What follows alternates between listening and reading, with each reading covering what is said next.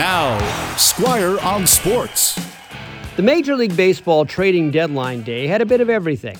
It had one of the biggest trades in a long time, with superstar outfielder Juan Soto going from Washington to San Diego. And it had Toronto trading for a player who at the moment can't play home games for them.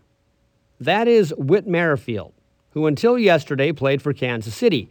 Now, Merrifield is versatile. He can play both infield and outfield.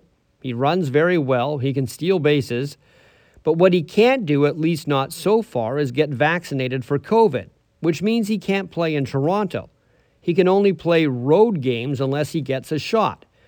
Now, the Jays know all about his status because when they played Kansas City at home last month, Merrifield didn't make the trip because he wasn't vaccinated, which upset Royals fans. He then said if a vaccine meant the difference between him being in the playoffs or not, he would consider getting one.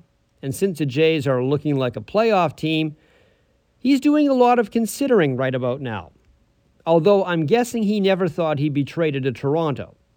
The Jays didn't sound absolutely sure he was going to get a shot when they made a deal for him yesterday. Toronto is on a road trip right now, so it doesn't matter yet. But the mere fact the Jays traded for a player in this position seems rather odd. Now, Merrifield is a very useful player. He could be really handy with his ability to play all over the diamond. But so are a bunch of other guys they could have traded for who have been vaccinated and therefore can play in Toronto. Or maybe Merrifield is planning on playing home games for the Blue Jays over Zoom.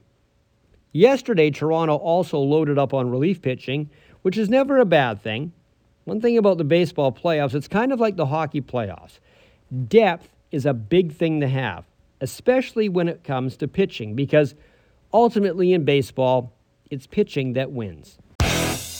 Squire on Sports on 980 CKNW.